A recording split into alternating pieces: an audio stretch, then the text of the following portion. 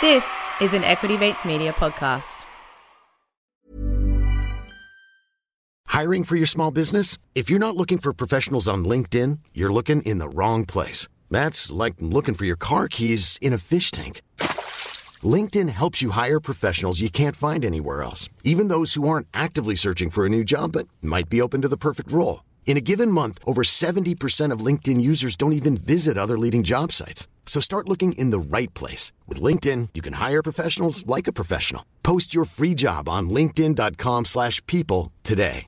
You should celebrate yourself every day, but some days you should celebrate with jewelry. Whether you want to commemorate an unforgettable moment or just bring some added sparkle to your collection, Blue Nile can offer you expert guidance and a wide assortment of jewelry of the highest quality at the best price. Go to BlueNile.com today and experience the ease and convenience of shopping Blue Nile, the original online jeweler since 1999. That's BlueNile.com. BlueNile.com.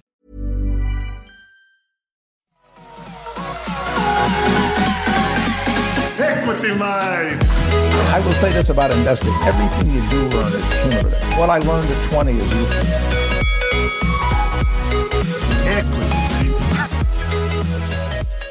Welcome to another episode of Equity Mates, where we don't set interest rates, but we do hate countries that currency manipulate. We break down the world of investing from beginning to dividend so that you can hopefully make some returns. My name's Bryce, and as always, I'm joined by my equity buddy, Ren. How are you going, bro? I'm very good, Bryce. You get through those intros. That one wasn't executed too well, but I think in light of today's topic, it's a pretty good one. We don't set interest rates, but we do hate countries that currency manipulate. Bit of a tongue twister there, but Ren frames our conversation today quite well. It does. It's almost like you held it back for this particular episode. You could say I did. Or did in fact, that's exactly what I did. Did we set the topic for this episode based on your intro? Hold on, that's not a good way. That's not a bad way to generate content ideas. So if anyone hasn't picked it up by now, today's episode is all about exchange rates, Ren, and what they mean in a broader context, I guess, but also more specifically, what do they mean for an investor and some of the things that we need to be careful of, because as the intro alluded to, Ren, a country, and I won't spoil the fun right now, but has just been labelled a currency manipulator. So that's something we'll jump into. It's Angola, and the world is up in arms about what they're doing. So today, Ren, we'll talk a bit about exchange rates, more so why it's relevant right now. We'll discuss the key rule about relevance, jump into a bit of theory, what drives fluctuations between currencies, and also how we can put it all into practice as an investor. So let's kick it off, Ren, and I'll ask you the questions, and you can give me the answers. Sure. So, why are we talking about exchange rates now more than, say, a year ago? So there's a few reasons, but the main one is that it seems the world has entered this race to the bottom in terms of devaluing their currency. It seems that we now look at international trade as a zero-sum game, and if one country is winning, another country is losing, and the way to win at international trade is to have the weakest currency, and we'll explain that in this episode, why that's the case. But really what we've seen is that the Trump and China are getting into an escalating trade war, and what we saw last week was Trump put $300 billion worth of tariffs on Chinese goods, and China then let their currency get weaker as a way to undermine the tariffs. And in response, the US Treasury Department has labelled China a currency manipulator. At the same time, the Australian dollar is at its lowest level since March 2009, 68 US cents for one Australian dollar. And in the last week or 2 weeks, we saw India, New Zealand, the US, amongst others, all cut their interest rates, which will have a flow-on effect to the strength of their currency.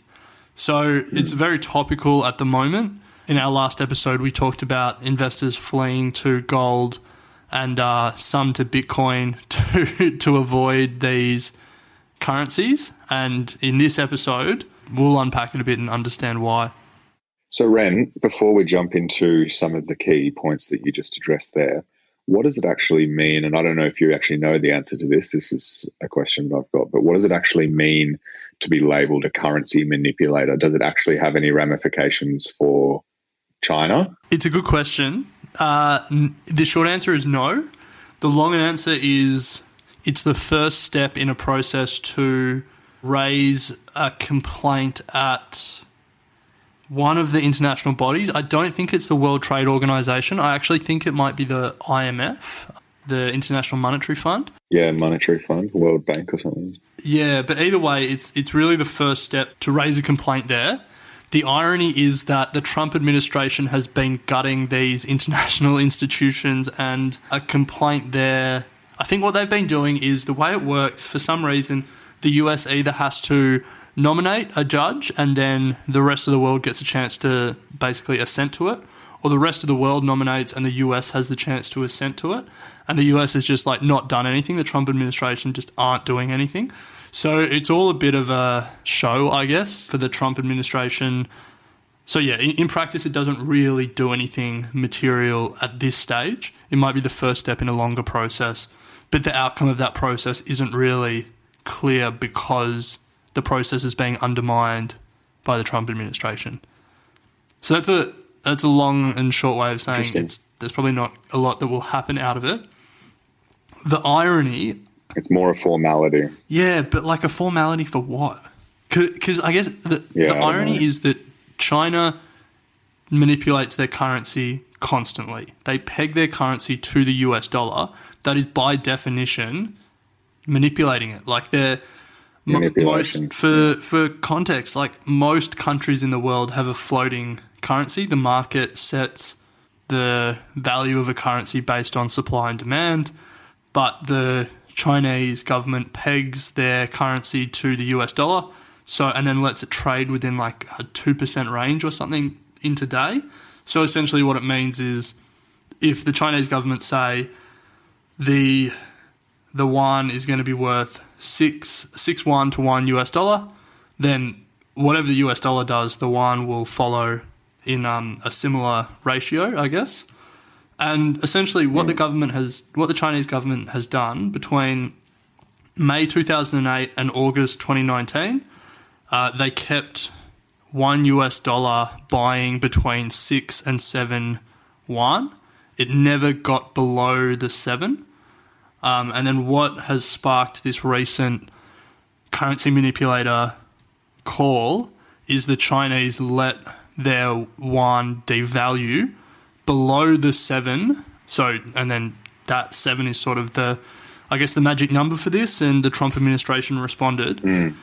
To give people an idea of why the Chinese government would do this, if you think about international trade, if we're buying goods from China, the stronger our dollar is, the more dollars, the more yuan we can buy with every 1 Aussie dollar, the cheaper products from China are. Now, if the government adds tariffs, that makes products from China more expensive. The way the Chinese government can offset the effects of these tariffs is to devalue their currency even further. So it makes our dollar be able to buy even more Chinese yuan. And so it means that essentially for us, the Chinese products get cheaper, you add the tariffs on top, and net the effects of the tariff aren't as pronounced. So really what China has done is responded, it's the next step in this escalating trade war. If Trump keeps putting tariffs on Chinese goods, the Chinese government can devalue their currency to offset some of the effect of Trump's tariffs. Right. So what are some of the key rules around currency and exchange rates around something? What's some of the theory that drives these the changes between, I guess, the Aussie dollar and the US dollar, or the yuan and the US? what should we be looking out for? So I think the key rule and the key thing to keep in mind is that everything in the world of foreign exchange and currencies is relative.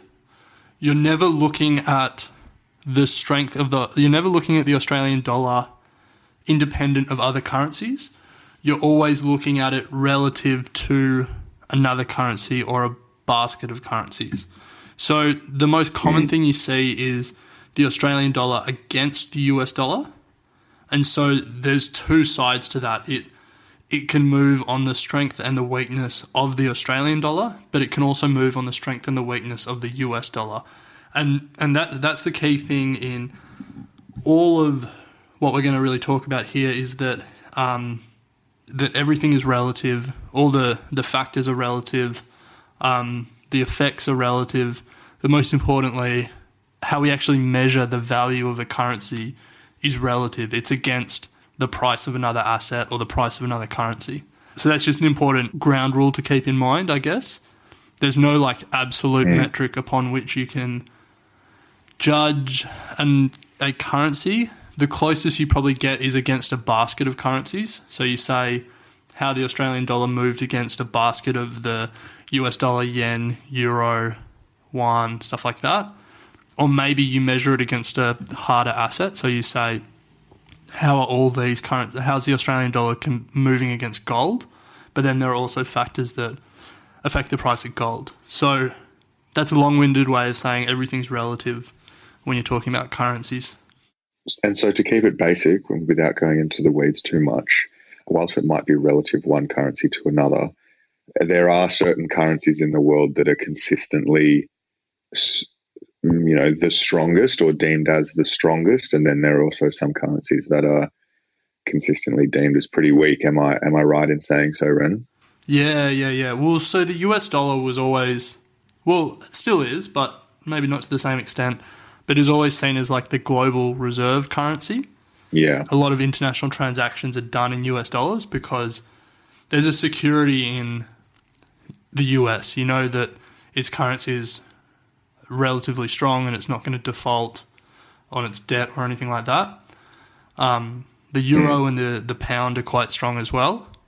Whereas if you go to countries where there's a little bit more concern around the stability of a government, there's more concerns around inflation, you generally see weaker currencies. Equity, mate! So what's some of the theory around driving these relationship changes, I guess?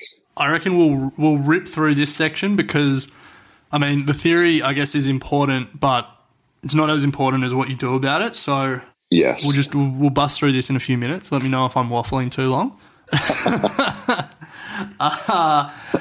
Currencies are set, or most currencies, outside the ones that are pegged, but on the whole, the currencies are set by supply and demand, how much the government or a central bank is printing or creating, and then what demand from investors and businesses is for that currency. And so when you think about what's driving the price of a currency, you have to think what's driving really the demand side for a currency. So, for example, interest rates are generally the big driver of movements in currencies. And when you think about why that is the case, it's because if a country improves their interest rate, it means that relative to other places to park their money, that country has just got a little bit better. So investors then move money to that country to take advantage of the higher interest rate. And to move money to that country, they have to buy that country's currency to then invest in that country. And that creates demand for the currency. So if you play that out in an example, if the US and Australia both have 1% interest rates and Australia move to 1.5% interest rates, then all of a sudden putting your money in Australia becomes more attractive on a relative basis compared to America. Investors pull their money out of the US, so they sell US dollars, and they put their money into Australia, so they buy Australian dollars. That creates demand for the Aussie dollar, and it will see a currency appreciation. And so that's interest rates are number one.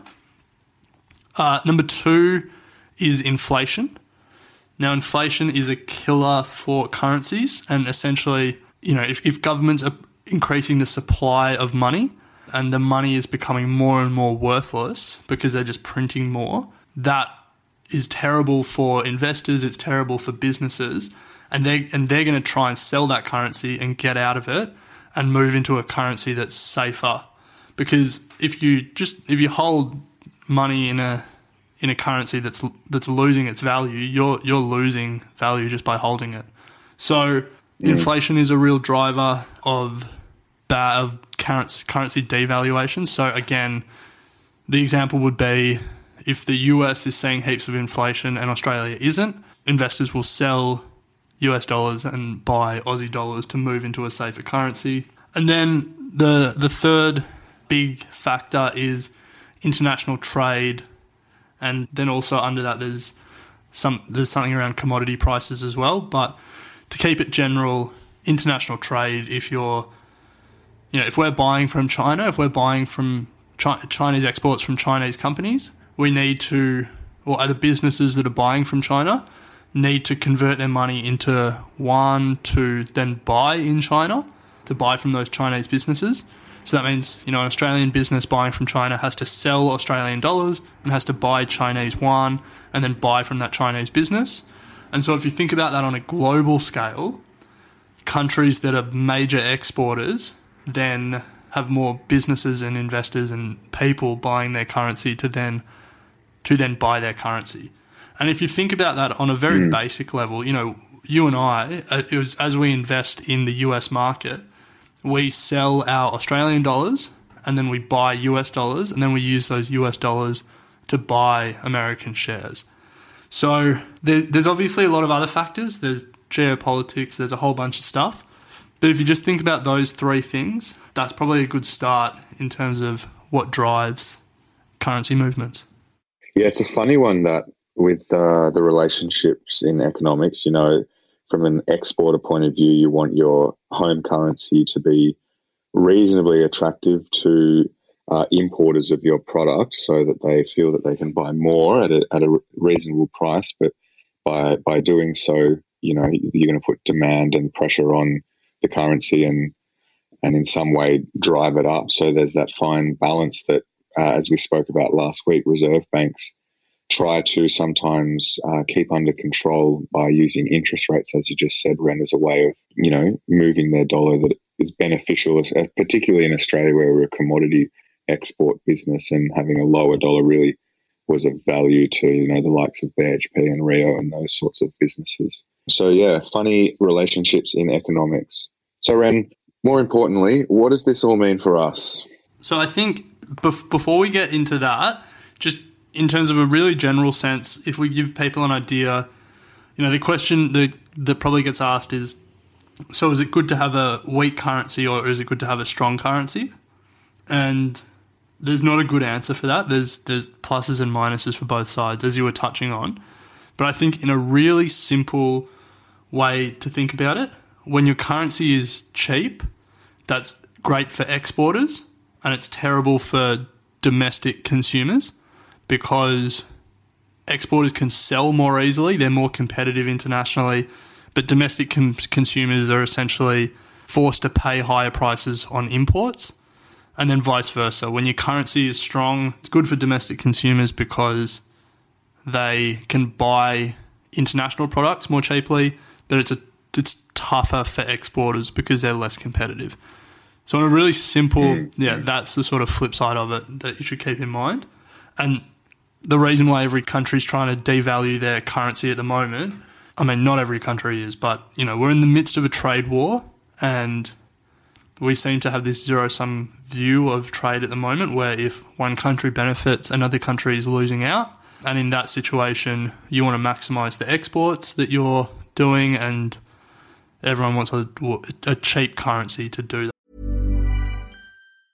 If you thought the only way to get a more defined jawline with natural-looking results was through surgery, think again. Juvederm Volux XC is a non-surgical injectable gel filler that improves moderate to severe loss of jawline definition and can help you achieve natural-looking results with little downtime. Even better, this improved definition lasts up to 1 year with optimal treatment. No maintenance required. Improve jawline definition for a smooth, sculpted look with Juvederm Volux XC. For important safety information and to find a licensed specialist, visit Juvederm.com. That's Juvederm.com. Not for people with severe allergic reactions, allergies to lidocaine, or the proteins used in Juvederm. Common side effects include injection site redness, swelling, pain, tenderness, firmness, lumps, bumps, bruising, discoloration, or itching. There's a risk of unintentional injection into a blood vessel, which can cause vision abnormalities, blindness, stroke, temporary scabs, or scarring. Talk to a licensed specialist to find out if it's right for you.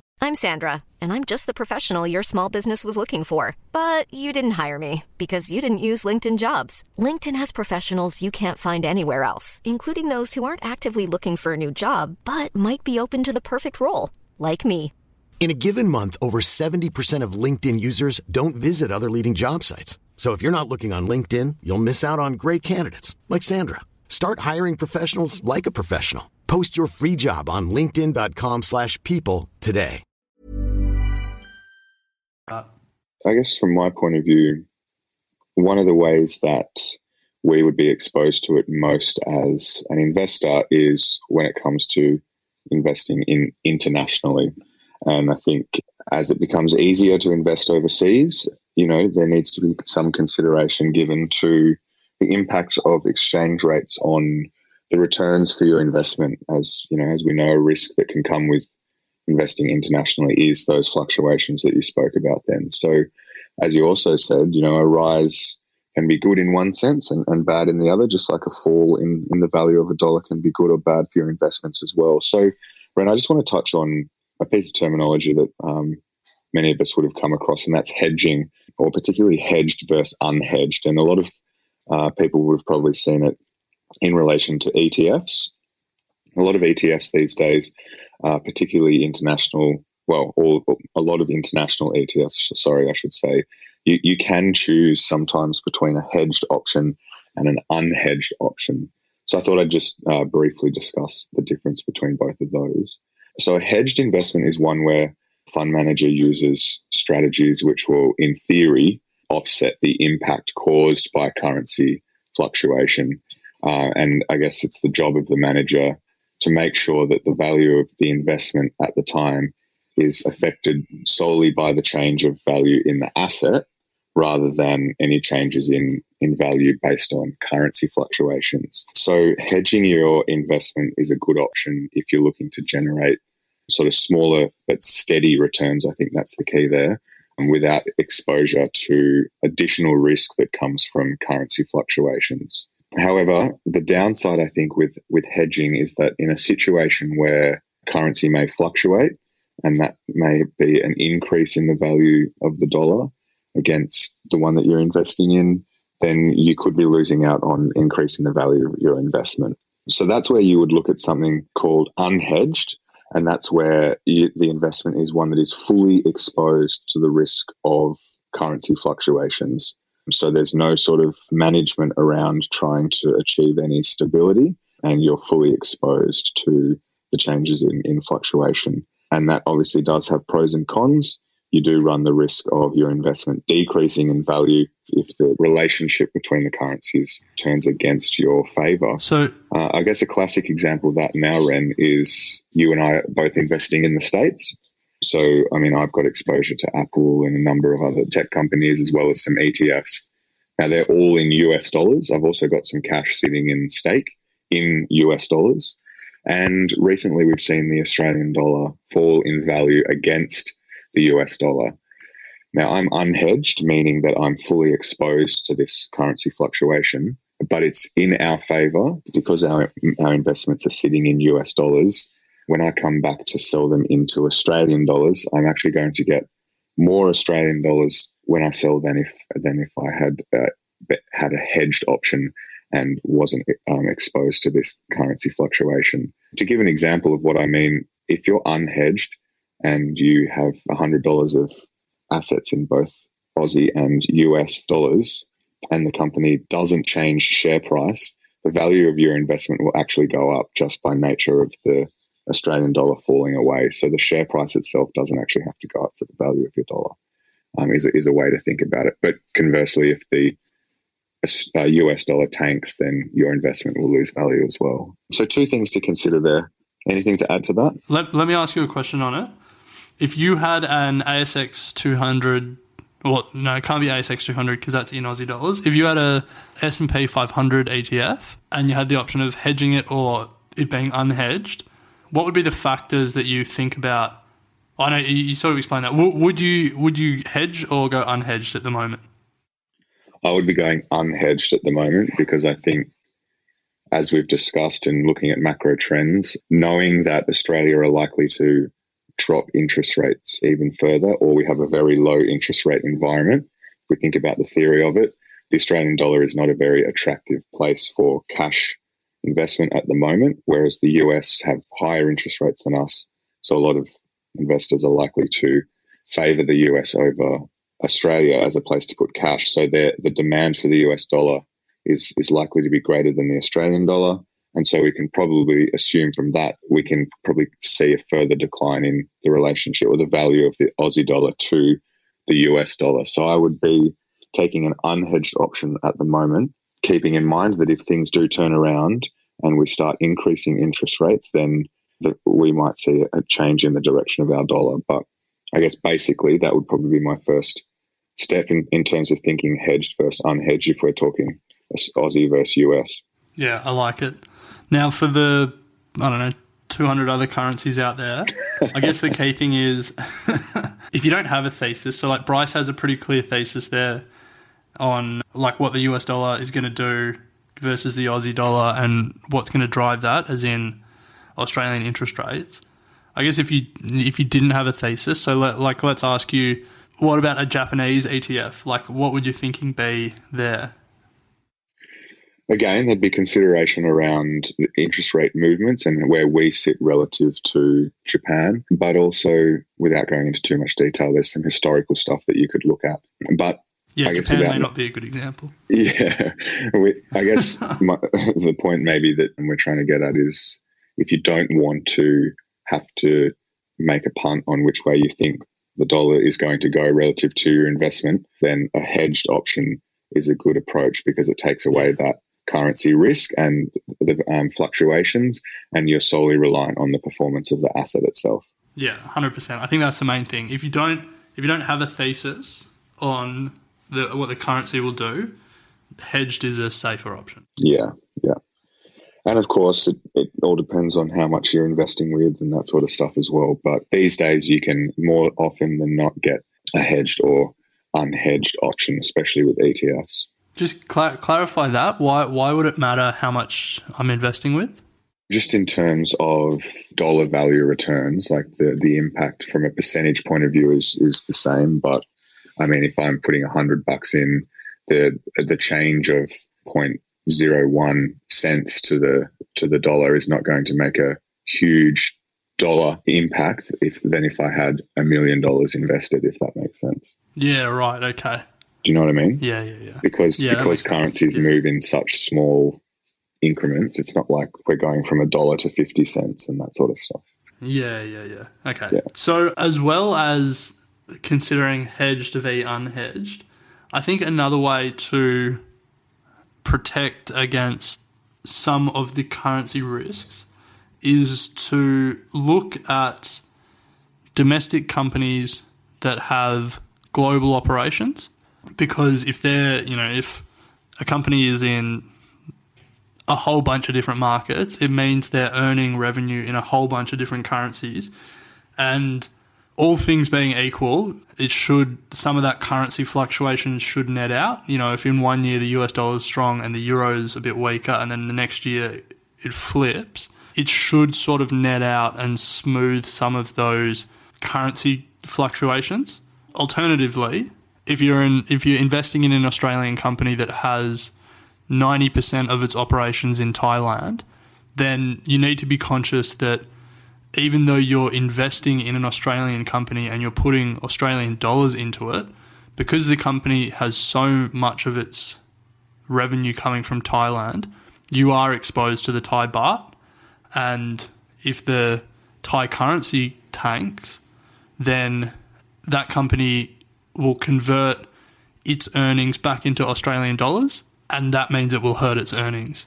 So, if it used to be one Thai baht was worth $1 Australian dollar, at the end of the year, they would convert their revenue for the year into dollars at a 1-to-1.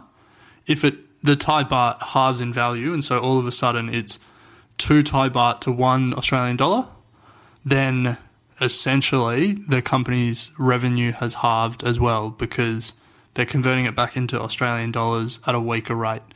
So when you think about companies that have overseas operations, do think about the currency. Don't let it scare you off investing in good businesses. If you don't have the strong thesis on the currency, a good business is a good business, but it should factor in somewhat. So if you think about Australian companies, ResMed, CSL, companies like that have big overseas operations, which can be really good if the Australian dollar is weak. Like right now, CSL and ResMed are earning US dollars and converting them back into Australian dollars at a good rate, but at some point in the future that could flip as well. No, that's a good point, something to certainly consider. And I think you can get that information from a lot of their annual reports and stuff. It's a percentage breakdown of exposure to overseas revenue and that sort of stuff. Yeah, 100%. So, Reg, I think that's a pretty good summary of exchange rates and the impact that it can have on investors. And another piece of the whole puzzle when it comes to understanding the economy and how it all sort of fits together. I think now that we've discussed central banks and the role they play with interest rates and now tying that to exchange rates and the impact that can have on your investment returns and thinking about investing strategies, it's starting to really paint a bit of a picture now of this total economic piece. Before we wrap it, I just have one closing thought, just in case people have sort of felt scared off from investing overseas based on the risk of currency fluctuations. If you don't want to be overly exposed to one currency, there's 2 ways you can go about it. The first way is you can only invest in your domestic share market, so Australians only investing in Australia. That would be a mistake because there's a whole world out there. Australia is 2.4% of the global market. You want to be exposed to that other 97.6% of the world and the world's companies. If you don't want to be too overly exposed to one currency, the right way to go about it is to have some international diversification, to invest in a number of different markets, and so you're exposed to lots of different currencies, so you're not overly exposed to just one. Nice. Okay, well, anything else you want to add, Ren? No, I think that's it. Nice one. Well, as always, good to chat stocks, and in this instance, to chat more things broader than stocks. I think it's really important that we continue along this vein of piecing the economy together, because it's very important to understand all this stuff, particularly when it comes to making some investment decisions. So, we're going to be hearing a lot more about it. If anyone has any questions on today's episode or would like us to unpack a few other big pieces of the economic puzzle, then hit us up on our email or anywhere on social media. We also have a forum, Ask Us Anything online. That always good to chat stocks, and we will touch base again next week. Equity Mates and the people appearing in this program may have positions in the companies mentioned. This is general advice only. Please speak to a financial professional to understand how it may pertain to your individual situation. Equity Mates! I will say this about investing. Everything you do learn is cumulative. What I learned at 20 is useful. Equity Mates.